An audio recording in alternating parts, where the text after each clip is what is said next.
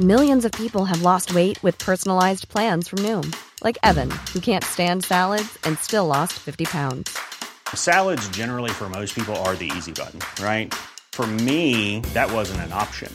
I never really was a salad guy. That's just not who I am. But Noom worked for me. Get your personalized plan today at Noom.com. Real Noom user compensated to provide their story. In 4 weeks, the typical Noom user can expect to lose 1 to 2 pounds per week. Individual results may vary. One size fits all seemed like a good idea for clothes. Nice dress. It's a t-shirt. Until you tried it on. Same goes for your healthcare. That's why United Healthcare offers a variety of flexible, budget-friendly coverage for medical, vision, dental, and more. So whether you're between jobs, coming off a parent's plan, or even missed open enrollment, you can find the plan that fits you best. Find out more about United Healthcare coverage at uh1.com. That's uh1.com.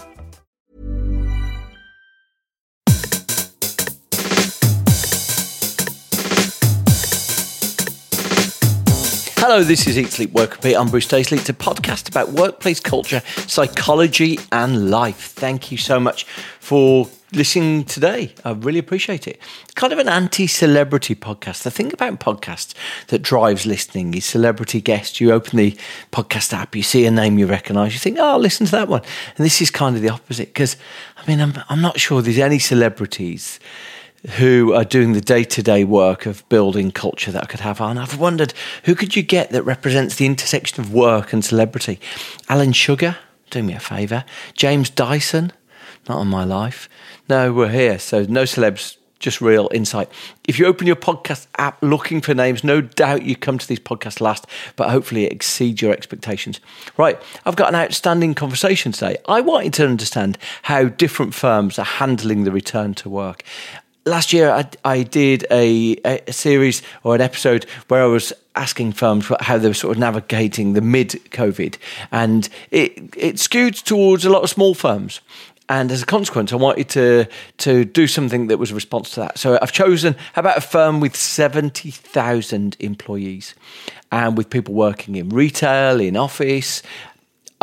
So I went and chatted to Lloyds Banking Group. Now, Tom Kagodi is the lead for Work Lab at Lloyds Bank. He's one of those intelligent, bright, brilliant people who would be just an incredible cultural lead at any firm. And he's been tasked with the responsibility of thinking about what the future of work looks like in Lloyds and really sort of passing off the execution as much as possible. So this is not someone who's meant to be sitting on slides and plotting the future, but making practical recommendations to colleagues. He brought in his colleague Josh Reynolds, who works in the people team there.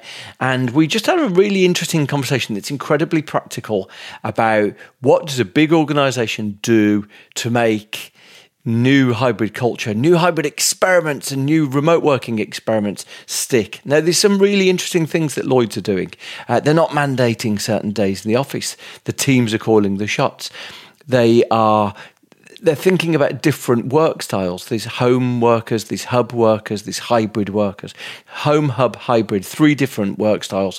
We talk about whether one day there will be fully remote workers because the home workers are actually sort of field sale workers. You'll hear it. Tom talks about the importance of workplace pull. They recognise that they need to create, if there's no mandated days, they need to create attractions to come in. Sometimes, he told me, as we wandered around the fairly buzzy central London, Liverpool Street office, he said sometimes that is leaders have just said, look, we want pizzas, we want to create events, loads of events. How do we create reasons for people to come in? So really, so that pull, that attraction is really critical. And Tom says they've realised collaboration isn't the reason people come into the office. It's community and connection. Really interesting. So I think you're going to really enjoy this. I've put the LinkedIn for both Tom and Josh in the show notes. Like I say, great opportunity to meet someone who's helping to create meaningful changes inside a big organisation. Here's my conversation with Tom Kagodi and Josh Reynolds at Lloyds Bank. I'm delighted to say we recorded this episode in a real office. We wandered around, we saw the little phone booths that they've introduced, some of the little meeting spaces. They've really sort of refreshed the space to make the whole of it, the whole of Lloyd's building that I went to just off Liverpool Street, all about connection and these moments of sort of co-creation. As a result of that, there is a bit of office noise. So you'll hear one loud gentleman comes in and makes his presence felt in the little workspace next to us. It won't affect your enjoyment, but just a reminder, this is the sound of an office.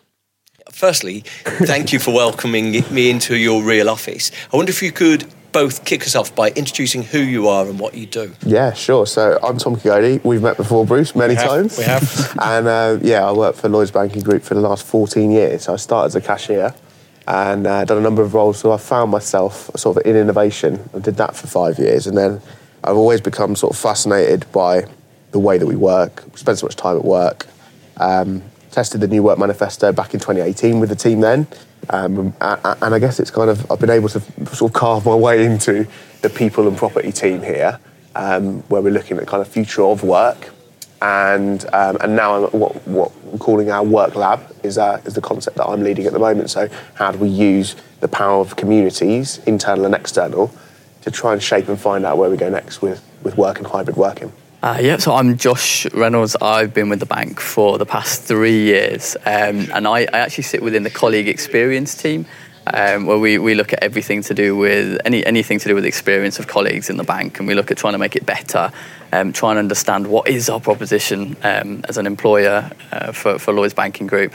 But for the past year, I've spent a lot of time on the Future of Work programme, so trying to navigate that entire journey throughout the pandemic, and understand what's Lloyds Banking Group thinking and feeling and doing in that space of what we want colleagues to do in the future, both in how they use offices, how we have flexible hours, all of that approach. So had my head in that, and more specifically looking actually at what others are doing. So a lot of what I've been doing is actually trying to pull in all the external insight from what's going on outside of the group, and pulling that in to sort of inform our thinking, make sure that we're not missing anything, and trying to make sure that we are offering the very best we can to our colleagues. So let's take just a quick step back, because you mentioned there, Tom, that you started as a cashier, right? Okay, and I think people, when they think of employees of banks, they probably either think of cashiers or bankers, sort of putting down six-figure bonuses,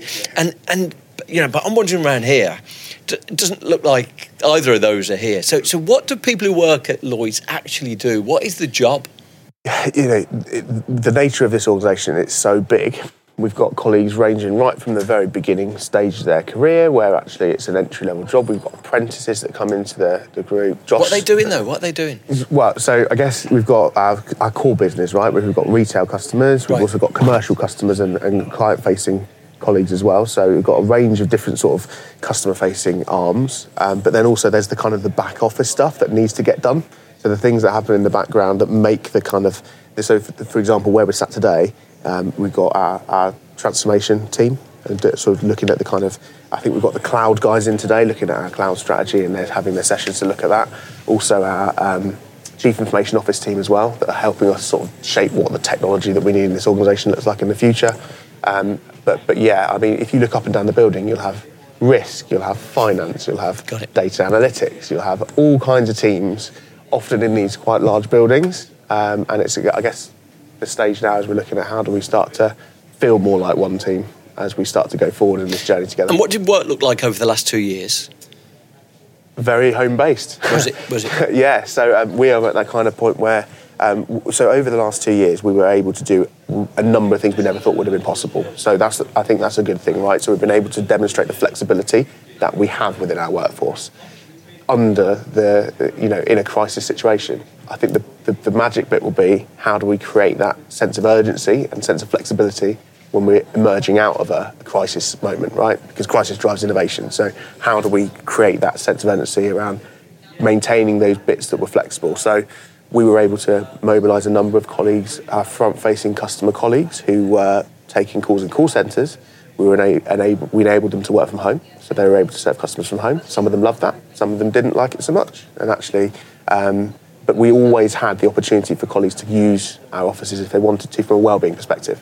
So we made it possible for desks to be booked for people that actually, from a wellbeing point of view, really needed to be in an office space and they didn't have the space at home. And we've got a lot of colleagues that are in that situation. But I guess where we're at the moment is about to start that next phase of our hybrid working journey. And we've said from the 1st of March, we're looking to move to be working in hybrid ways. What that means is very different for a number of colleagues across the organisation. We've started to look at our organisation in the styles of work that they do. So we've got a number of, so for 1% of our colleagues, that kind of looks like it's a home-based approach. So they might be in the field, out on the road. Actually, that's home-based. They were home-based before as well. We've then got 21% of our colleagues that we think are hub-based, so they might be the ones that are in the branches serving customers on a day-to-day basis, and they need to be in our hub to do their role. And then this wide range of 78% where we're in that hybrid zone, and it's kind of figuring out what that looks like. And we've taken quite a different approach to a number of other organisations, so we're not mandating days. We are saying you have a conversation, and that conversation is based around the individual needs and the needs of that individual's team and the needs of the business as well. And it's finding that sweet spot on those conversations, which we asked teams to have last year, was almost the driving force of that, to get everyone talking about how we will be working as we move into this next part of the journey. And is there anything that you've learned since you started this experiment back in the office? I mean, you talk about March the 1st being, which while we're talking now is a week away, but you've talked about that sort of the official start of this, but you must have had a bit going on already. Is there anything that's you've learned that's changed your opinion? So, for example, you mentioned something that I'd heard, which is the call centre workers. Initially, there was generally, I heard really good things about call centre workers working remotely. I dealt with 2 companies. They told me the team productivity gains from people working remotely. I then separately had an email from someone who was a call centre worker. He said, my day involves arguing with people all day. And he said, it's actually traumatic to be sitting at the dining table. I've spent the whole day arguing with people and now I'm eating my food. And it's actually traumatic. I can't escape like the memories of these. So it's like really interesting. Have you learned anything different? You mentioned call centre workers. Have the aspects changed? What have you guys learned that's maybe changed your perspective? I think what I've learned throughout the whole process is that the preconceptions that we had around these roles will prefer this, these roles will prefer this. So, for example, there were other roles, so kind of coming away from the call centre a little bit and maybe thinking of those traditional tech roles where you've got people who work in software development. And I think at the beginning, in my mind, I'm thinking they're going to love being at home. They're going to love just doing their thing on their IT equipment. And the same way for sort of call centres, that they're going to love. That they would prefer to be kind of there in physical presence. And what we've found is that actually it's changed over time, is that you realise some of these software developers want to get together, they want to collaborate, they want to do some of this stuff in person, and likewise you've got the call centre colleagues actually love the flexibility of being at home, but it's almost, we can't have preconceptions, and we're learning as we go in terms of we can't pigeonhole a certain set of colleagues as they will prefer this because of what they do. And what we're seeing is starting to kind of merge approaches and see different areas of the business taking ideas from others. So I know in the call centre, the case of the call centres, the view now is that there's quite a high number of those call centre colleagues that will work almost on a scheduled basis. So they might spend a week in the office and then 2 weeks at home, or 2 weeks in the office or a week at home. And that's not everywhere. Some call centres are having everyone back in. Some are maybe offering more flexibility, but it's just that case that what we thought certain colleagues would want has changed, and so we've had to make sure that we adapt to that change and make sure that we are aware that we probably had the wrong preconceptions as a business at the beginning, because we'd all never been through this before and it was all new, and so we'll need to keep that in mind as we go through 2022 as well. Yeah, it strikes me actually that uncertainty, that doubt that runs through the system, it's the humility that organisations are showing that's protective for them. So, there's one big financial institution who made big claims about how they were going to be work from anywhere, and these rumours that company's now thinking that's potentially a mistake. And it strikes me that it's the organisations who've tried to gain the capital by going out there and saying, we've got all the answers, here's what we're doing, are the ones now that are backpedaling because things don't appear as they expected. Yeah, and I think we need to build that flexibility in from the outset, because we don't know what's around the corner, as we've already seen over the last couple of years. Like, we started to offer we start to look at how we can invite people back into offices back at the back end of last year. Omicron comes along, and then we've got to start putting restrictions back in around using our offices again. So I think if there's anything that we've learned, it's how do we continue with that flexibility. Another big conversation we're having a lot at the moment is around purpose. So what is the purpose of going into an office, right? And I think this is the bit where we started off on this journey thinking we go to offices to collaborate. And I'm convinced that's starting to become a bit of a red herring. I think that we go to offices for human connection and for the sense of community. And if we get those, collaboration is a byproduct of those two things. Right. So Teams is a collaboration tool. And if we haven't been collaborating for the last 2 years, I'm kind of concerned as to how we've managed to get all this work done, and we're not in a massive burnout epidemic, right? So I think it's kind of we just need to think about that purpose much more, and that's at the front. And because we've started to talk a lot more like that, colleagues are thinking like that as well. So actually, we're thinking, what's the purpose of me going into an office? So they'll be really starting to use their plan what it is that they're looking to do on that day to get the most out of it. And I had a really great example the other day of a team in the group that were really open and wanted to share their experience because they've found they've been on this journey with this new way of working. Now, we often hear about the water cooler moments, right? And those being the magic moments that you have. But actually for that team, the water cooler moments were not positive.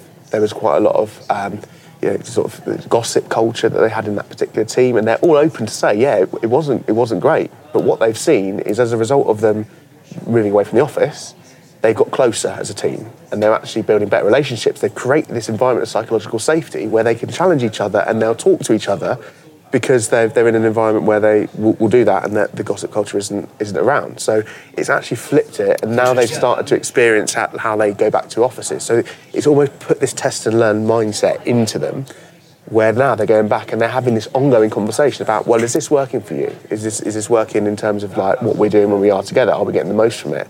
So they started off going back into offices at the back end of last year for full collaboration, where they were having team days. They were having this kind of face-to-face meetings and face-to-face time all day. And what they found was that was actually quite draining. And by the time it got to about 2 or 3 o'clock, they were knackered. Right. So they restructured it when they came back, and they said, right, let's do some work together in the morning, and then in the afternoon we'll have that sort of team time. So split it up. And actually the time that they had together in the morning, and it was quite an operational team, this, so they had some mailings they had to do, they had some processes they had to follow, but that time almost of togetherness, when they were working together, asking those questions and in the trenches together, if you like, that was what gave them the energy for then the afternoon, and then they had a really energised afternoon. So it's about getting the balance of the activity that they're doing right, so that it works for the team. And it's going to be different for every team. So who makes the decisions on this? Because it sounds like there's a lot of autonomy for groups to be self-determining. Mm-hmm. So is the manager making the decision, or is there modelling that everyone in a team? Your employee experience, Josh, is there best practice examples? I mean, you're a really big scale organisation. How do you make sure that there's just not very, very different lived experiences? I think the approach that we've taken has been that we have really focused on understanding what we would want in an ideal world from Lloyds Banking Group perspective, and we have shared that as like you say, best practice, and we've said, these specific tools, or doing this with your team, or talking this way with your team about what they think in terms of coming into the office. But then you go away and you have that conversation. And what we've found is that we've worked really, really closely with, because it's such a large organisation, we have all these different divisions, and we've made sure that from the word go, they have been part of the journey, and we've been talking to them and working with them. Still to this day, we continue talking to them regularly around what are you seeing in your division? What do you think about this? And where they're almost as that central voice to say, this is what we feel as a group, as a collective. This is what we are emphasising is perhaps what we think is the right way, but we can't apply that to every single case. And so we give you this, we hand it over to you, and then kind of devolve that decision making to you as a division, and that's the approach that we've gone with the whole way through. And what that has then allowed is that there are pockets of the organisation that actually they need to bring in a few more guardrails than maybe some others, or they need to bring in a specific initiative, but they've got the freedom to do that.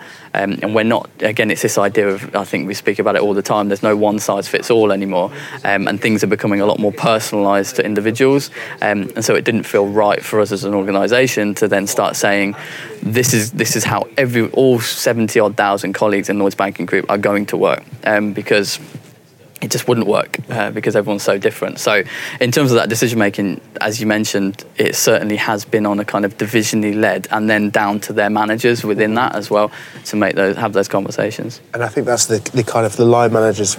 We've asked a lot of our leaders and our line managers over the last couple of years to try, because obviously to have these conversations and to try and find that sweet spot, but also to try and facilitate these conversations when obviously they're still going on a journey themselves together to get to this point as well. So I think it's, and I guess the role we're trying to play, particularly as we move into this next phase of moving to our kind of hybrid future and how we start to navigate that, a role which I'm hoping for us to sort of play a lot more is this kind of the connector role. So how do we help surface the best practice and share and involve everyone in that bigger conversation around future of work, which is where the kind of the work lab which we've set up it really comes in, because we've started to bring these. We had a community of colleagues last year where, as we were introducing changes around the future of work and our sort of testing, we were testing with them on a focus group basis. Now we've brought them into, and we call them our work heroes. So this is our community of colleagues that have said, I want to be involved in the conversation about what's next for work. It's a Yammer community, so anyone can access it. And we really want it to be that kind of organic growth community, because you want people that are passionate about the topic. So anyone that works for the group can log onto Yammer, search for work heroes, and they'll be able to be part of this conversation. We're finding colleagues are sharing their experiences. And what we're also seeing is that people they want to talk about the best practice they've discovered over the last 2 years, the epiphany moments that they've had over the last couple of years, and we're getting really rich insight from them, and they're getting involved in a number of different things. So we've talked to them about remote working, and it's those kind of accessible ideation sessions that we run with them. So I call them a kickabout. So it's just an idea kickabout where we would have 30 minutes in the diary, come along, and we encourage you to use the chat function within Microsoft Teams, add your ideas into that, but also we have a conversation on the call as well around 3 big questions, and we work with different parts of the business to figure out what their challenge is and what that challenge question would be. So we did one on remote working. We've also done one around our future office design standards and what they should look like, and colleagues are choosing to interact with those. So and we're hoping to use it as a bit of an opportunity to test, but also collaborate with other teams across the bank that are going through this process of thinking, well, I'm going to have to adapt some of my propositions that I offer to colleagues, or I want to test this, like my thinking. I just want to test my thinking with colleagues. We've had the opportunity to create this conversation, and the work lab gives that opportunity, opens it up to say, look, let's involve people in these discussions on an ongoing basis, and let you be part of that conversation if they want to be. And with that view of sort of accelerating the work that these teams out in other parts of the organisation are doing. So how can we help them to accelerate as well as do that co-create and test propositions, which is what we're looking to do. And then that community aspect again, trying to create that sense of community and the power of communities to help solve problems and use the crowd, right? It's like crowdsourcing. So you mentioned along the way that you've got no fixed policy. And I think when we were talking before, you talked about, so it's the job, therefore, of the workforce team to create a workplace pull, to create reasons to come in. What would they look like? What were the reasons? You talked about connection and community, and I really see those vividly. Yeah. Is that about the workspace has things that we wouldn't have at home, or what are the other pulls that you would create? Yeah, I think it's like to solve complex problems is the things that are harder to do when we are at home. So much of it is around human connection. Everything we've asked, what do you miss? I miss seeing people. You can't take your colleagues home with you. Well, you probably could, but you might, you know what I mean? So it's kind of this human connection element, I think, is like the key ingredient in our offices that make people want to come to them. But then it's different for everybody, you know, because some people haven't got the right environment to work. So actually, they say I'm much more productive in an office. Like, I don't want to be work from home. Like, the pandemic forced me to work from home. So there's such a variance, and there's so many people. There's such a variance. It's about making sure that we've got the right mix of options for all of our workforce. And I think the pull is generally going to be around people. Right. And you mentioned 3 sort of different job descriptions, work styles, I think you called them, which were home, hub, and hybrid. And home there struck me as, it's often field workers. So, but is there another category? Are you advertising specifically for remote-only work? So will you hire anyone who never sees a Lloyd's office? I think it's to be decided, I think. So there's no job adverts currently that say remote only? Not that I'm aware of. No, from what I'm aware, we've always had the flexibility that it's a discussion around where you work, and I think what it has done is that it's brought that to the fore, where even more that maybe before it used to be kind of a side of note policy, that it's a case of, we're flexible, we have flexible locations, that can include home. You have that discussion in recruitment, whereas now it almost feels that has been brought to the fore, where that probably, I can imagine in recruitment now is one of the very first things that people talk about, but our approach has always been it's on a case-by-case situation. So somebody may apply for a role that might not be advertised as remote only, but if that conversation happens and it suits the business, it suits the manager, it suits the colleague, then there's no reason to say that there's no policy to say that won't happen. But yeah, as Tom said, as of yet, in terms of actually advertising a remote only role, I'm not aware of and tell me this, you look at employee experience, Josh.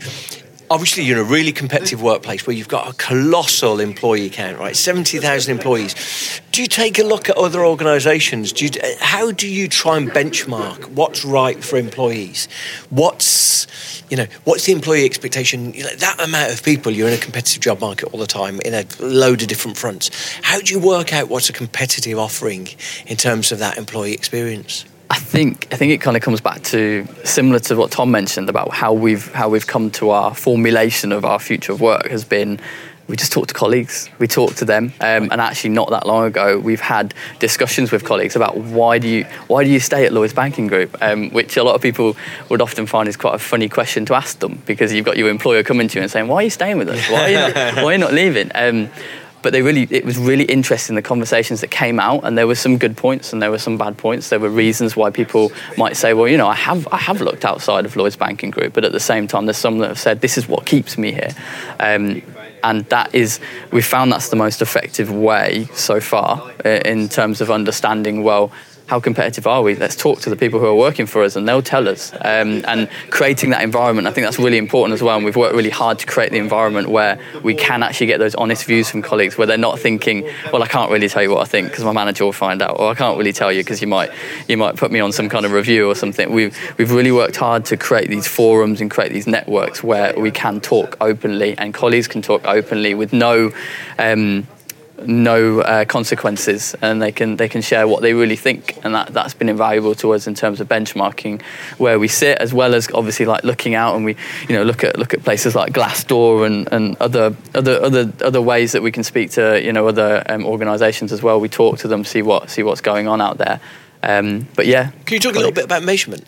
So whether it's taking the pulse of the organisation, whether it's measuring people are doing their jobs, how do you benchmark what you're describing there in a metric-based way? And secondly, how do you benchmark whether someone's doing their job? That's a really good question. And I actually I think at the moment we perhaps, or actually not at the moment, previously we've looked at, you know, the old school styles of measurement, you know, the kind of the engagement. So we survey colleagues on kind of an annual basis and get their thoughts on things and understand their sentiment, you know, how they feel about their line manager, how they feel about their job, ask them questions about, you know, how bureaucratic the things feel and that sort of thing. And we can obviously track sentiment and engagement as we look at that, and we can get a feel for how people are feeling about the organisation. In terms of their role, it's been very business area specific, so they will look at ways, how do we measure our colleagues, how do we know if they're successful, if they're doing their job correctly.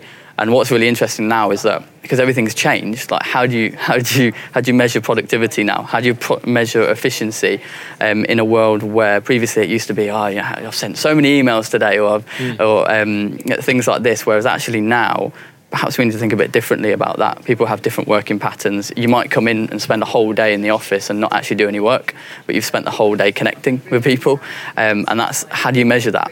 And I think that is something that we are going to have to tackle, as well as the whole industry, is around how do you measure that and make sure that work is still happening, while still understanding that the landscape is very different, and you know we're not in the world of factories anymore where you can measure the output so clearly, and it feels like we are moving further and further away from that, and more into a world where there's a lot of intangibles that we have to try and measure. And I think it's that concept of productivity being the biggest one. Like, people are like, well, how can I measure how productive my workforce is? I've had so many conversations with people saying, oh, well, I went into the office and I was really unproductive because I was speaking to loads of people. And I'm like, no, that is a different kind of productivity, because that you need that fired up connection to then be able to go on, and, you know, that work will come as a result of that. So we just need to think about these things in a different way. And I think it's that journey to sort of what these new metrics and measures might look like when we can't, as Josh says, like, we can't rely on the old ones anymore, because we're in a very different environment. Right. And you know, some of those will start to emerge. I think there's definitely been a clear focus on an uplift over the last 2 years on well-being, rightly so, right? So we enabled Headspace for all of our colleagues, and there's a real strong focus on that kind of element of being well at work. And I think that was something that will definitely continue throughout the organisation. It has a lot of focus on, and I guess it's kind of, you know, people are just revalidating what they want from an employer, and what it means to be an employee. So, like, I think it's just that realignment is getting us ready for this next stage of work we're about to enter as a you know, a global society, because now things are much more open as well, right? You've got the ability. People are thinking, assessing, right, actually, if I can work remote, perhaps I want something which has got much more opportunity for me to travel and do things that I, you know, it's that moment where it's like, right, we've had a pandemic now, like, I'm like going to go and do what I want now.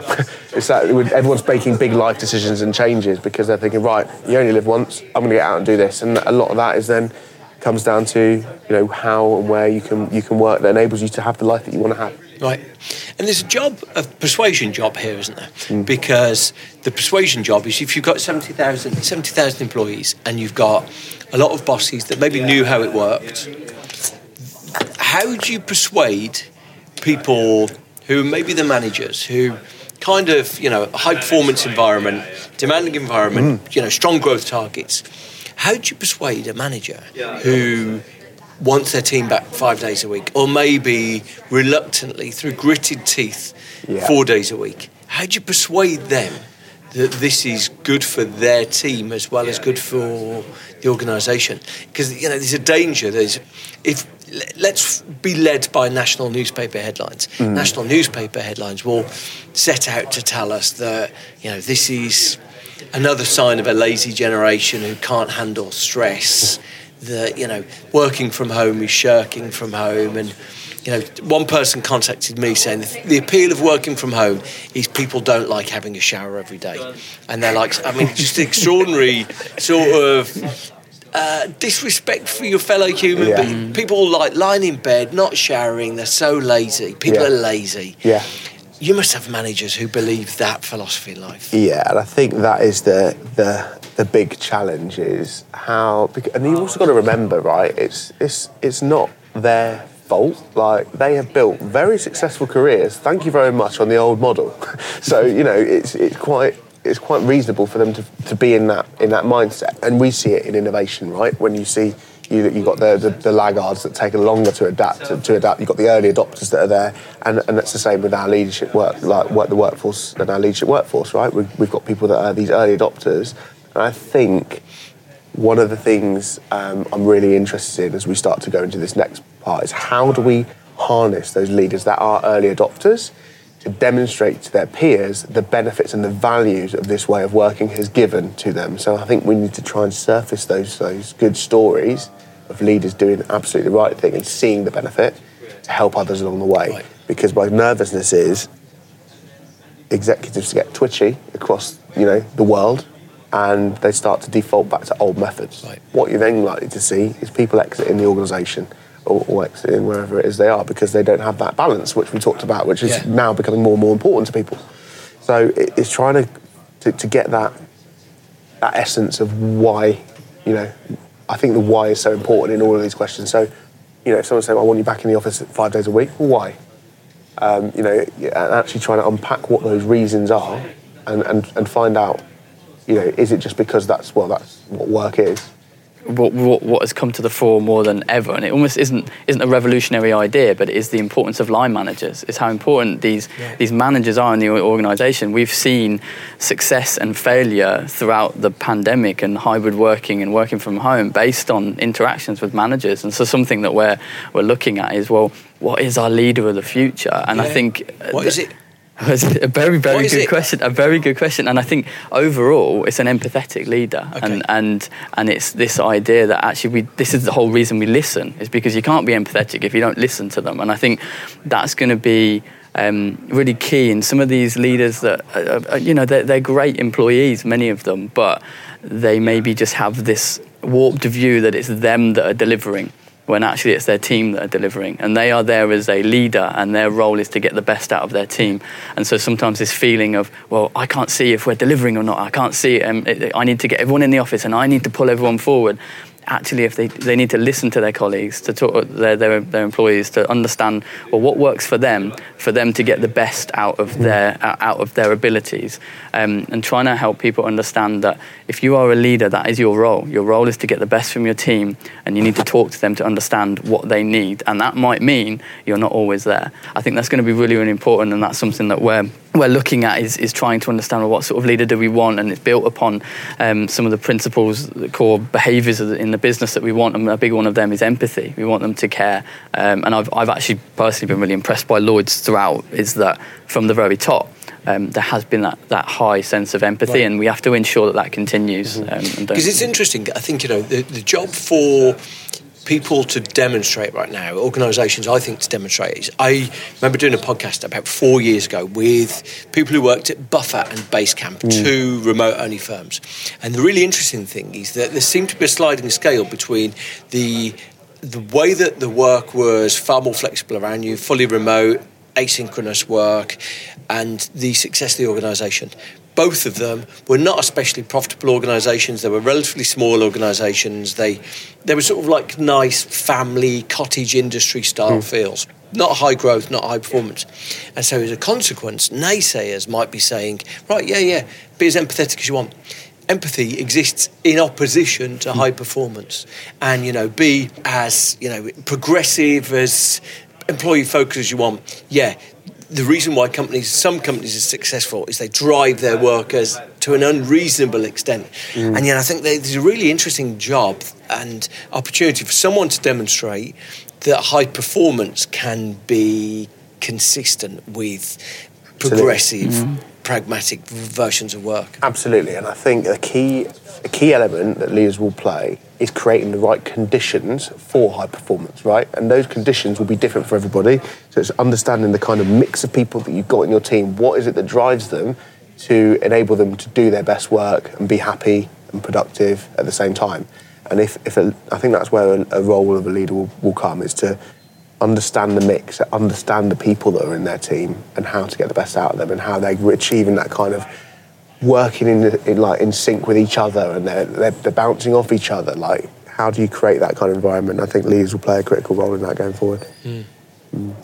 If your future of work, work hub, future of work, do you ever sit there? I mean, you must sit there. If you don't sit there, then we've got an issue. But sit there thinking, right, okay, so specifically, what does work look like in 5 years and how do we work back from it? Or can you not even begin to do that? Yeah, I sit there often thinking this question and often trying to do that kind of that future gazing, right? And it's so hard to do because I think because we've seen such a fundamental shift over the last 2 years, you realise how quickly things can change. And that can be based on so many different things, right? A global pandemic, but also if we think about the societal changes that we're seeing, changes in the kind of, the government approach that we're seeing, like what we're seeing going on in other parts of the world at the moment. There's so many things that impact what the world of work will look like. But I do think it's that, what does the journey look like in 5 years' time? I think it's that we are in a place where we're content that we trust our people to do the best work, however it is that they get it. So they are able to make the decisions about the work that they do, and we trust them to do that. And I think that's where we need to get to. Big burden of expectation on people, isn't there? Because you can definitely see that in 6 months' time, in 12 months' time, most organisations have had a pretty decent pandemic, all things considered. Unless you're in retail, unless you're in 2 or 3 sectors. But most organisations have had, a pandemic that it's been way longer than they expected in March 2020. But if someone told them the results they had were the ones they've achieved, they'd go, okay, I'll take that. There's a big burden and expectation on organisations, I think, for the next year, isn't there? Because if we go into this hybrid experience and this experiment and it doesn't work, there's going to be a lot of people saying, well, we've got some fantastic real estate here. Let's get everyone back. We knew that worked. Let's get them back. It's just a really interesting thing. Yeah. Can we get the toothpaste back in the tube if needed? And so the interesting thing when I ask you that question about where's work going to be in 5 years, well, I'm really drawn to these organisations who say, look, this idea of getting people in 3 days a week is a red herring. And in 5 years, people are maybe be coming in 1 day a week. So let's just jump to there now, which is kind of a bit of what, you've considered with those work styles. And I'm really interested, firstly, how there's so many unanswered questions that's still sitting there and trying to imagine what in 5 years' time will seem blindingly obvious now. Yeah, I think it's... I believe at the moment the biggest risk that we have to this whole culture and environment we've built up of having this ongoing discussion is knee-jerk reactions if things aren't going in the way that people expect them to. And that, like what you mentioned there, we see something and we default back, and I think that's the biggest risk to any organisation at the moment. And it's almost, we have to be patient, we have to hold our nerve and can treat this as an ongoing journey rather than it being, get to this point and this is done. Yeah, I absolutely agree with that, and I think it's going to be a nervy time throughout 2022 for everyone because we talk about we've been on this journey. It feels like it's only just beginning, really, in reality, because last year was so disrupted, and again, as you said, it's just gone on longer than we all thought, and so now we're really getting to the crux, almost like the nitty-gritty of what hybrid working means, and that's the really hard bit. The overarching strategy is great. We have this idealistic view of where we're going to be in 3, 4, 5 years, but actually, how does that work in practice? And that's what we're facing now. And I think it's going to be exactly as Tom alluded to, that it's a case of not panicking, taking our time, and almost keeping that long-term view that actually I feel like we've done better than ever during the pandemic because we couldn't focus on the now because we had the pandemic going on. We weren't in offices. We weren't in a normal environment. And so we were thinking, well, what are we going to do in a year's time? What are we going to do in 2 years' time? And actually, why would we lose that? Why would we suddenly come back where we can actually start thinking about the now, but then forget that long-term view and actually understanding that, it might be a bit painful this year. It might be that, offices aren't quite, in terms of how many people are in and not. it's the short-term pain for the long-term gain, and I think that's going to be absolutely crucial to making it work in the long term. I think as well what we might start to see is the rise of the regions, right? So I think we'll start to see, you know, I'm in London today, but I live in Plymouth in Devon, right? So, you know, I come here for certain reasons, but I'd like to have somewhere in that region that I can go and feel connected to the organisation.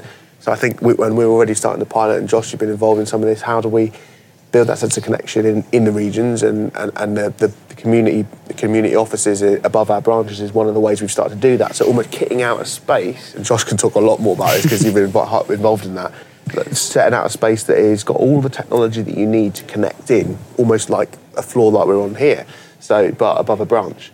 So, but then that opens up further opportunities, because that means, you know, people aren't necessarily commuting from where they might be. So one of the ones that we've got is in Woking, for example. So people that would previously would have maybe commuted into here can go walk to the branch, and they've got all the stuff they need to connect in a hybrid way with a Microsoft Teams room, and they're able to connect in with other people. I think that will then hopefully start to build that sense of regional community as well, where it connects colleagues that work in that branch below as well. So actually, colleagues that might be thinking, I wonder what career is here for me in this organisation, they're able to then interact with people that might be working in HR or people that are working in digital and transformation, and they're able to link in with them and then sort of understand where there might be other career paths as we start to look at the kind of opportunity to help people get the, you know, reskill for the future, which is something we're also thinking about. How do we start to make sure we've got talent pools across the organisation? Because it's opened up a lot of opportunities. The way that the hybrid working experience has meant that, you know, there's roles that are open to people like me that live in Plymouth. Or I was speaking to a cashier in Truro in Cornwall the other day, just happened to be sharing with me his experience, because he'd been able to work supporting a fraud team remotely in the branch that he was in the early days of the pandemic, because they needed extra support. And he was like, this has opened up so many opportunities to me that I never would have thought are possible, because I don't want to leave Cornwall. I love it down here. Who wouldn't, to be fair? But it showed me that actually I could do a remote role. Right. So there could be more opportunities for me to do different things and have a different kind of career with the organisation. So there's a lot of talent pools that it's unlocked as well. And I think it's a big opportunity for everybody to start to think, right, what could I do inside this organisation? Like, you know, I've been around the block a few times here. I started as a cashier 14 years ago, but I've done so many different roles in different parts of the group. It's felt like I've had different careers all throughout. And I think that has now been opened up to a lot more people because of the fact that we have a much more fluid approach to where we work. And I think kind of flipping that on its head as well in terms of the benefits for, you know, I think talking about these branch community offices, and that it's the benefit for these branch colleagues to build that network and connection to head office colleagues.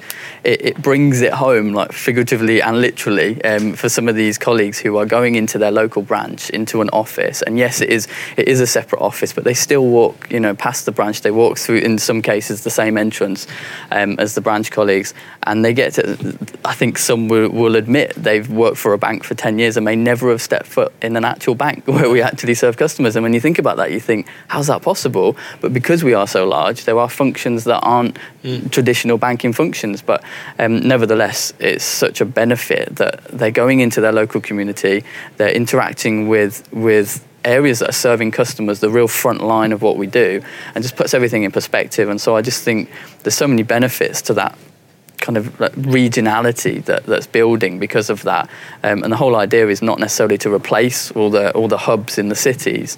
Rather, it's just offering certain days during the week you can work here, and then also you can go in when you need to. And again, it's and you could even argue all the kind of benefits with emissions and the green argument around, you know, I come into London on the train. It takes an hour on the train and I drive to the train station. So you think of that and thinking, well, if I could go 20 minutes down the road half the week and then work from home another section and maybe go into the office once a week, you've got that whole argument with carbon emissions as well. So the benefits are just massive. We just need to keep exploring them and just not forget that we wanted to do this for a very specific reason, for multiple reasons, and that hasn't gone away just because the pandemic is rescinding. Yeah. So listen, you two right at the centre, a huge employer, one of the beast employers, you're thinking about this. How are you trying to engage with outside people? How are you trying to sort of extend the conversation, include the conversation? What's your next step there? I think what we want to do, we want to talk more, and that's cross-industry. We understand that actually the people function across the entire global economy will be facing very similar challenges as we face hybrid working, as we look at how do we support remote workers, how do we manage office estates, all of that. However, it always feels like we're very reticent to talk to each other, and sometimes a bit standoffish, and what we want to do is start to open up that conversation. So we want to just facilitate others to come together that are in similar roles to ourselves but across other industries, and just share best practice, share ideas, share common challenges, and actually try and ideate together. And so we're working on setting up a kind of external engagement forum community. We're thinking that we're going to kind of use LinkedIn as a platform to build that, but we would just love to talk to more people, and we're always conscious that there's certain things you can't always share, but there's lots that we can, and we just feel that, again, with some of these challenges, why are we not working together to tackle them? And why are we trying to do it in isolation when we could really do with some of that groupthink? Yeah, we always want to talk with people, and that's kind of how we've started to do this. And even the concept of like the work lab I had this idea, and I was like, can I find some like-minded people in this organisation that might also believe this could work? Poses a really interesting question, doesn't it? Because like your spirit there is about collaboration and shared learning. But I've sort of facilitated sessions for organisations who've said this is a moment of differentiation. This is a moment where if we get this right, it's new trainers that are going to get us over on the running track quicker. This is something that's going to give us an extra 5% boost. So it's interesting. It's an interesting moment of shared learning, but I guess where you might say, okay, shared learning, but the execution's where it all pays off. If you can get your culture aligned with this, then everyone can talk about the same things, but getting your culture aligned, actually that's the differentiator. And maybe believing that there's going to be no secret ingredient that people can't work out if they're intelligent enough. So like that one, I guess, would say this is about culture. Secret formula is the implementation. And then there's another angle, which is actually this is all about spotting something that someone hasn't spotted. The only conceivable versions I can see of that is that you say, actually, the secret weapon was 5 days a week in the office and everyone else has turned their back on it. Or the secret weapon is 5 days a week fully remote, and we untether our workers from this really expensive real estate. They're the only ones that I believe, there's no other formula sitting there that we're not spotting. But it's just really interesting, isn't it, that, that spirit of collaboration with competitors is a really interesting thing that's from a moment of this. Yeah, and I think it's something that, we need to think differently about a lot of things. Like, we need to think differently about work. We need to think differently about the concept of competition. We need to think differently about what people expect from employers, what it means to be an employee. There's just so many. It's a moment that there's been so many changes. Everything's been thrown up in the air, and we need to just catch the right balls, right? So we need to make sure that we've got the right ingredients to take this next step, whatever that might be.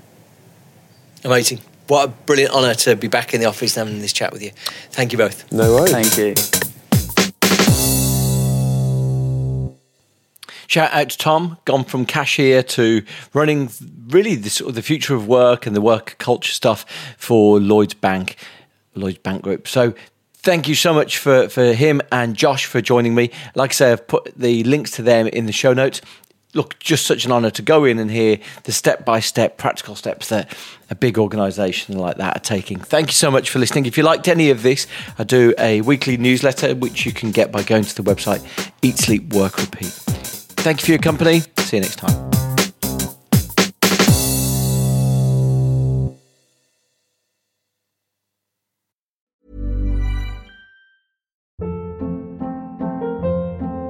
Hold up. What was that? Boring. No flavor. That was as bad as those leftovers you ate all week. Keke Palmer here. And it's time to say hello to something fresh and guilt-free. Hello Fresh. Jazz up dinner with pecan-crusted chicken or garlic butter shrimp scampi. Now that's music to my mouth. Hello Fresh. Let's get this dinner party started. Discover all the delicious possibilities at HelloFresh.com. Mom deserves the best, and there's no better place to shop for Mother's Day than Whole Foods Market. They're your destination for unbeatable savings, from premium gifts to show-stopping flowers and irresistible desserts. Start by saving 33% with Prime on all body care and candles. Then get a 15-stem bunch of tulips for just $9.99 each with Prime. Round out Mom's menu with festive rosé, irresistible berry chantilly cake, and more special treats. Come celebrate Mother's Day at Whole Foods Market. Even when we're on a budget, we still deserve nice things. Quince is a place to scoop up stunning high-end goods for 50 to 80% less than similar brands. They have buttery soft cashmere sweaters starting at $50, luxurious Italian leather bags, and so much more. Plus, Quince only works with factories that use safe, ethical, and responsible manufacturing. Get the high-end goods you'll love without the high price tag with Quince. Go to quince.com/style for free shipping and 365-day returns.